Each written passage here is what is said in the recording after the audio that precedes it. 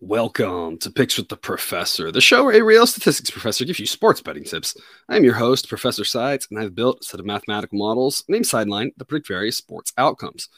You'll learn more about the model in the course of this episode set to cover 6 Major League Baseball games scheduled to be played on Tuesday, April 18th, 2023.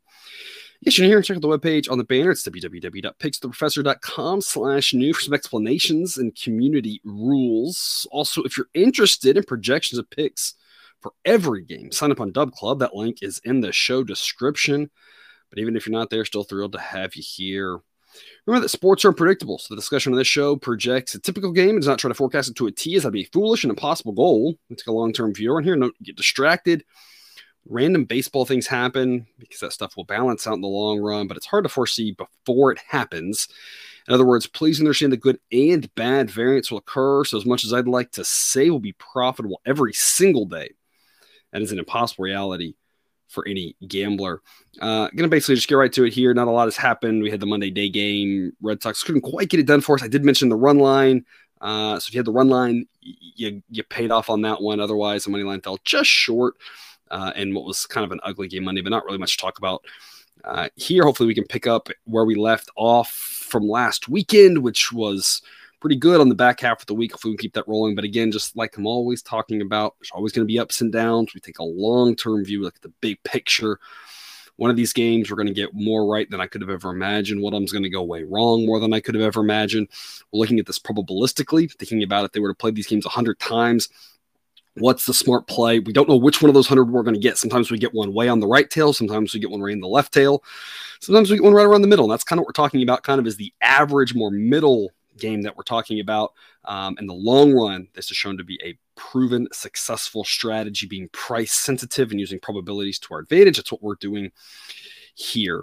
But before we get to it, some reminders, please hit that like button if you're on YouTube. Also, if you are, please consider subscribing or following. It's free. And if you turn on notifications, you won't miss any college basketball, MLB, or college football content that this channel provides. Reminder, Ager Moneyline plays return 4 units. That is the risk plus win amount equals 4. So that way we risk proportionally more on favorites than dogs. That way, if it's even money, we risk 2 to win 2. If we're a favorite, we might risk 2.5 to win 1.5. If it's dog, we might risk 1.5 to win 2.5. That's for the A grade plays. We add up to 3 for the B, 2 for the C. You've heard it before. But with the scaling, that's just the way I like to do it in order to make sure we don't take off the table big dogs and big favorites, because I think they're valuable. We just have to know how to play them and how to scale them. It's a long-term strategy that works. But like always, take what you like and leave the rest. Do have some day games because of some rainouts or some cold outs, really. It's not about the rain. It's just cold and windy and miserable conditions. So why make people be outside in it? Because there's a lot of season and a lot of time left. They just play a doubleheader the next day when the weather's nicer. So really no need to make everyone miserable for no reason. So I get it. For all the picks on the double hitters, again, Dub Club is the place you want to be. Otherwise, to the night games we will go. 7:05 p.m. Eastern, Angels of the Yankees. Let's grab the Yankees minus 140. It's a B grade pick according to Sideline. And a reminder, because I hear people talk about this from time to time, so many of you already know this, but I get a lot of people here, and so I just want to make sure we're all on the same page. The grading is all about the edge. It has nothing to do with the confidence of the team winning. If you want the confidence of the team winning, I give you the probability they win. That's the confidence they'll win, because I have a probability for it. I have a number. The grade has to do with the delta, the difference between the implied probability and what I think it should be, how much value we have on it, how good of a price we're getting, because that's where we're going to make our money. We're not going to make our money by just picking winners, because picking winners is all about picking winners at the right price. If you're confused about that, I outlined that on the website. I think it's /Moneylines or Moneyline. I can't remember, but you can find it on the tab up there to kind of really go into the math about it. If you're, if that throws you off a little bit, picking winners is great, but you got to pick winners at the right prices. Because if you're picking 80% winners, but you're backing a bunch of minus 900 plays, you're going to lose money. If you're winning 40% and a bunch of plus 200s, you're going to win a lot of money, right? So it's not about picking more winners and losers. It's about picking about the price. That's what the grade is. This is a B grade. It's a little bit of an edge. It's not the biggest edge, but I do like the Yankees. The B grade plays are starting to become, they're about break even. And as I mentioned before, there was just some bad variance early on. I think they will be positive by the end of the year. And this is definitely one that I would have in my portfolio. I just don't like the Angels that much. They did pull out one of the 4 games in Boston with their ace going. Of course, he only went 3 innings because of the rain. But I mean, that's the main chance the Angels have to win. They still have a lot of problems. And I don't think they're going to be quite a match for this Yankees team. Offensively, the Yankees' biggest issue is that they are right-handed heavy, which means most pitchers being right-handed can kind of make them look a little bit more human. But the Angels will be throwing a lefty, so that right-handed heaviness makes the Angels' offense better. The Angels' offense also right-handed heavy, so a righty that they'll be throwing in Clark Schmidt can make them look a little more human too. So it takes the Angels' big edge that they have with Trout and Ohtani offensively kind of off the board, in that this Yankees offense can go toe-to-toe with them. These starting pitchers, it's a wash. Neither one of them are very good, but the Yankees have a massive edge in the bullpen, and Jose Suarez for the Angels is not a guy that I project to go deep, and that matters. You know, Alcantara looked, terrible on I believe it was on Sunday. But he's a great example of a guy who can kind of minimize a bad bullpen because he can go so deep. And that's what the Angels need. That's what they need from Ohtani. That's what they need from all their starters. But I don't think they're going to get that from Jose Suarez. I think he's going to be up against this Yankees lineup. So I think minus 140 is a really good investment on a team that's usually overpriced. We don't get to back the Yankees that often. But I just don't see him getting a lot of innings. And then when it gets to the bullpen, Yankees have a massive advantage. The Yankees at home and a big advantage to the bullpen. Everything else is a wash, but that computes to a price of Yankees minus 144, according to the model. They win 59% of the time, and if you win 59% of the time, minus 140, it's a pretty good investment. So the B grade, again, nothing to do with how confident I am in the Yankees winning. That's 59%. That's a straight-up number. It's just, I think, 59% at minus 140. It's a good investment. Not great, but good. And again, I personally like this one in that I just don't like the Angels coming off that weird travel spot. Yankees at home waiting for the Angels just puts them in a better spot here to open up this series. I think minus 140, again, a pretty good price on the Yankees. Total in this game is 9. Model says 8.7. Chilly night in New York, upper 40s to start, lower 40s to finish, but a wind blowing out to left center around 10 to 15 miles an hour, slightly less than that by the time the game winds down. But we are going to have some hitter-friendly winds. We just aren't going to have hitter-friendly temperatures, some bad starting pitching and good offense. 9's a pretty good total for this one. So not a total I'm messing with, but Yankees minus 140, pretty good play. Even minus 145 is not bad. I don't really want to go any higher than minus 150 on that. At that point, it would just be a pass if that's all you're looking at. 7:45 p.m. Diamondbacks at the Cardinals. Grab the Diamondbacks here in the first game of the series. Obviously, I never know how it's going to play out because it's happening as I record this, but they are ahead 1-0 right now in the middle frame, so hopefully we can get the dog winner in that one here on Monday. But going to jump to the Cardinals on game 2 at minus 170. It's an A-grade play. The model says it should be Cardinals minus 186. They win this 65% of the time, and I like Dre Jameson. I think he's a pretty good young pitcher, but he's not as good as that 1.46 ERA. The underlying metrics say his ERA should be more in the 4.5s, and I think he's good because I like him. I think he's good. I think he's a good young pitcher. Good young pitcher is very different than Jordan Montgomery, who is really good. I think Montgomery's got him whooped in this one on a head-to-head comparison. I think Jameson is good, again, conditioned on the fact that he's a rookie, but he does not hold a candle to Montgomery. Montgomery just a much better pitcher, 2.45 ERA in his 3 starts, and the underlying metrics back that up. He's the much better pitcher. Cardinals at home is the way to look here. They have the better offense. Relievers are a bit of a wash. As I mentioned in the first game, I like the Diamondbacks getting plus odds. I thought there were enough places that either had the edge or it was a coin toss that I thought, hey, maybe it's worth a shot on the road team. I don't think that in game 2. I think the massive edges all go Cardinals' way here at home. I think this number should be closer to starting with a 2. Again, model says 186, but closer to minus 200 would make a lot more sense. So a great investment here on the Cardinals, in my opinion. And 65% winner means minus 170 is a pretty strong investment. Total is 8. Model says 7.8. It's going to be upper 70s to start, mid 60s to close. Wind blowing kind of out, kind of across, but not strong enough to really matter too much. Pretty well priced total there at 8. One I would not be touching. 8:10 p.m. Eastern, Blue Jays at the Astros. Looks like we've got a winner with the Astros here on Monday night, unless they blow a 7-run lead, which happens sometimes. Hopefully they don't blow that one for us. I'm going to go back to the well here with the Astros and a B grade pick here at -108 on Tuesday. Jose Urquidy against Chris Bassett. Look, I'm not a huge fan of either one of these pitchers. Urquidy's pitched well in his 3 games so far, but the underlying metrics don't really support it. And as an Astros fan, someone who watches him a lot, I'm not sure he's that good. I think he's just very league average. You've probably heard me say that before. And Bassett's in the same boat. He's looked terrible. The underlying metrics aren't good. The pitch timer maybe has messed him up more than anybody else in the big leagues, it appears, or at least he's in the top handful. He just looks worse and worse. So pitching wise, I don't really love either one of these guys, but I'd rather have the guy at home if I don't trust either pitcher. And as much as I'm not high on Urquidy, I'm really concerned about where things are going for Chris Bassett. So I think Urquidy's the stronger pitcher to back. Bullpen wise, that's an edge to the Astros. Offensively, the Blue Jays are probably slightly better. But on the road, I think that can kind of wash out. I think the Astros should be favored in this one. Right now, it's like -108, -108, -105, -105, -110, -110, depending on the book that you're at and how much juice they add in. A friendly reminder, there's a reason why I've got those links to those offshores in the description. You should be signing up, Bet Online, Bet US. Click those links and sign up.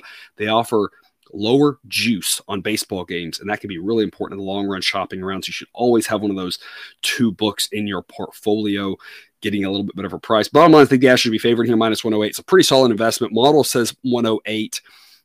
Again, being really concerned about Chris Bassett, though, realistically, if I had to make this myself and I was setting this number, I would take the models -108, and I would say more like -115. So I think there's some decent value on the Astros here. Not A grade, not huge value. I'm not running to the window at this price. Even money I would be, but -108, I definitely think it's worth your investment, a moderate-sized investment. I just think the Astros having the edge pitching and at home makes this a strong play.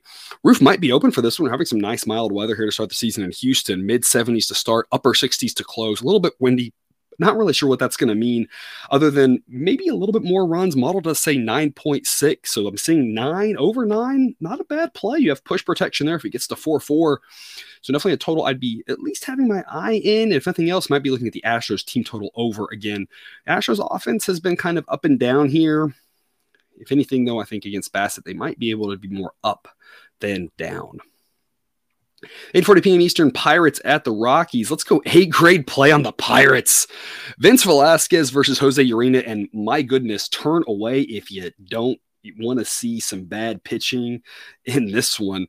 I'm not a huge fan of either one of these pitchers. The difference is that Velasquez still looks like fringe major league quality, and he's a guy I've talked about on the show and talked about as a former Astros pitcher, one I've liked. Definitely has some potential. I think maybe even as a reliever, I'm not really sure why he never landed there. He's definitely got, some good stuff, but he always seems to unravel. And, but he's just always been that fringe major league pitcher. And that's where the model has him. Model ranks him at a 118, averages 100, standard deviation of 15. So that's well below average. And I mean, a guy who would not have any business starting on a playoff contender and is only starting because he's on the Pirates. Here's the thing, though. As that's not a good story, Jose Urena is that much worse. The model gives him a 133. You're talking about 1 standard deviation below average versus 2 standard deviations below average. Urena is, if you flipped this and talked about pitchers as good as Urena is bad, the list of pitchers that is better than Urena is bad is Jacob deGrom. He would be the only one. So you're talking about a really bad pitcher in Coors Field. I mean, I don't expect great things from Velasquez in Coors Field. It's a tough place to pitch, but anytime I can still fade Urena, I want to. I don't think he has any business being in a big league rotation. And so Pirates -104 is a great investment, according to Sideline, who says that this should be Pirates -123, that they win this 55% of the time, and you're basically getting coin flip odds.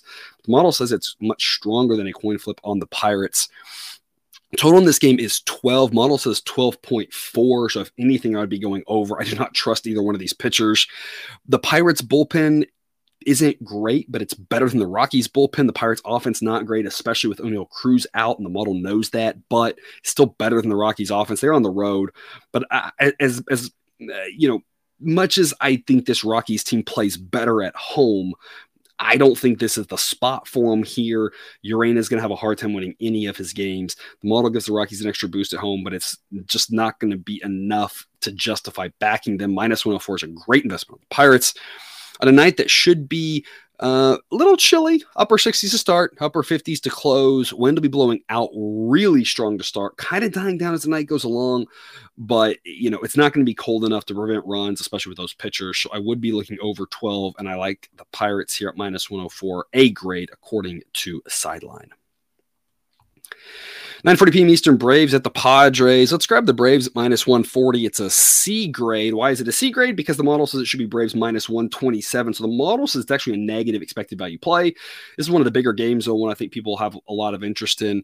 And the bottom line is Strider has looked a little bit human with some of his results here to start this season, only going a little over 5 innings per start. But this, to me, really is more about fading Blake Snell, who just kind of looks worse and worse and worse and keeps dropping the model ratings. If Blake Snell really is a 92 grade, which means he's about a half standard deviation better than league average, then I would agree that minus 127 is a good price on the Braves. And this is just a game you should pass on. But the reason why I'm talking about it here is I'm not convinced Blake Snell is that good.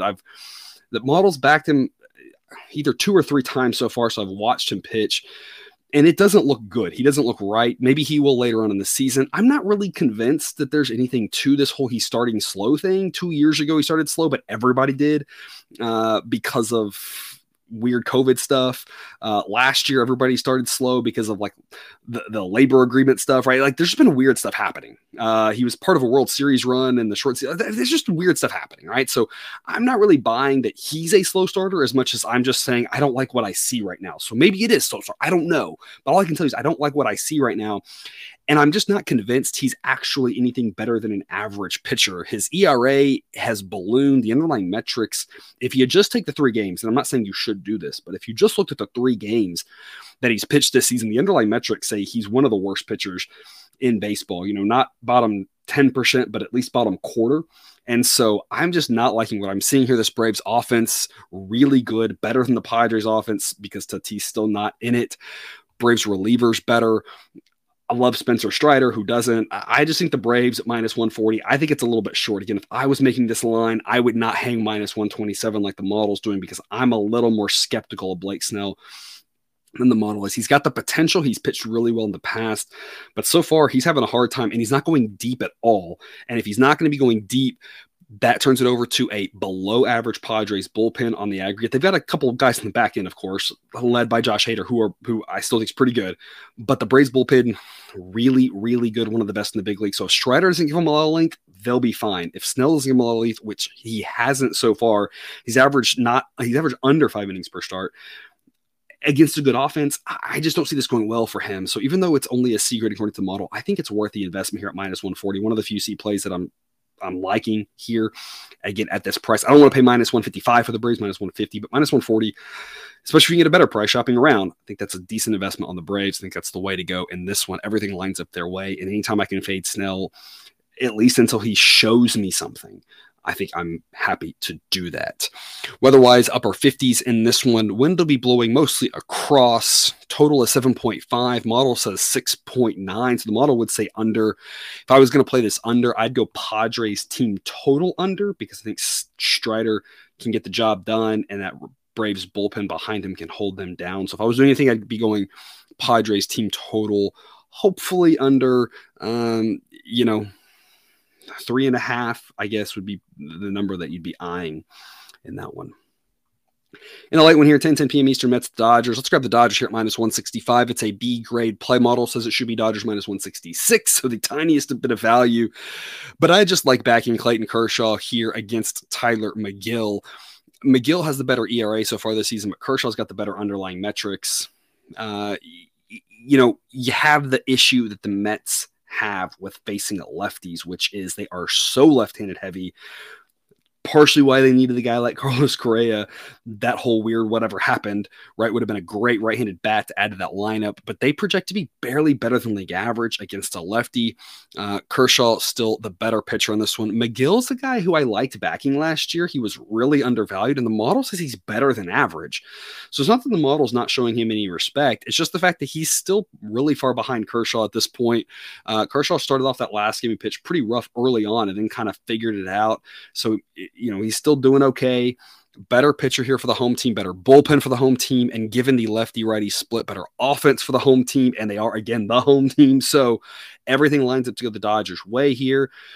They looked a little bit shakier against the Cubs, but I still think this is a really good team. Every good team has bad stretches. Sometimes these bad stretches last 4 days. Sometimes they last 4 weeks. You never really know what's going to happen. But the bottom line is I think this Dodgers team is still really good. And so backing minus 165 at home with Kershaw against an average pitcher, I feel like in a couple of months, we're going to look back at a game like this. And this is the type of game we're going to have to pay minus 200 for. And we'll be looking to do everything but back the Dodgers and just hope that they can, lose the upset or something, because I think this is just a game that's going to be priced so much higher as the season goes along. So I think we got to take advantage of that here at minus 165 and grab it. B grade play, again, according to Sideline. I'm seeing 8 to 8.5 in the total. Model says 8.1, so pretty well priced. Temperature-wise, upper 50s to start, lower 50s to close. Breeze blowing out, dying down as the night goes on, just like we usually see in Los Angeles. And that's all I've got for you here today. Thanks for tuning in to this episode of Picks with the Professor. Don't forget to subscribe so you can ensure all the sports betting content provided on this channel is dropped right into your feed. Be back again tomorrow with more baseball betting content. And until then, as always, best of luck. And remember, you can eat your betting money, but please don't bet your eating money.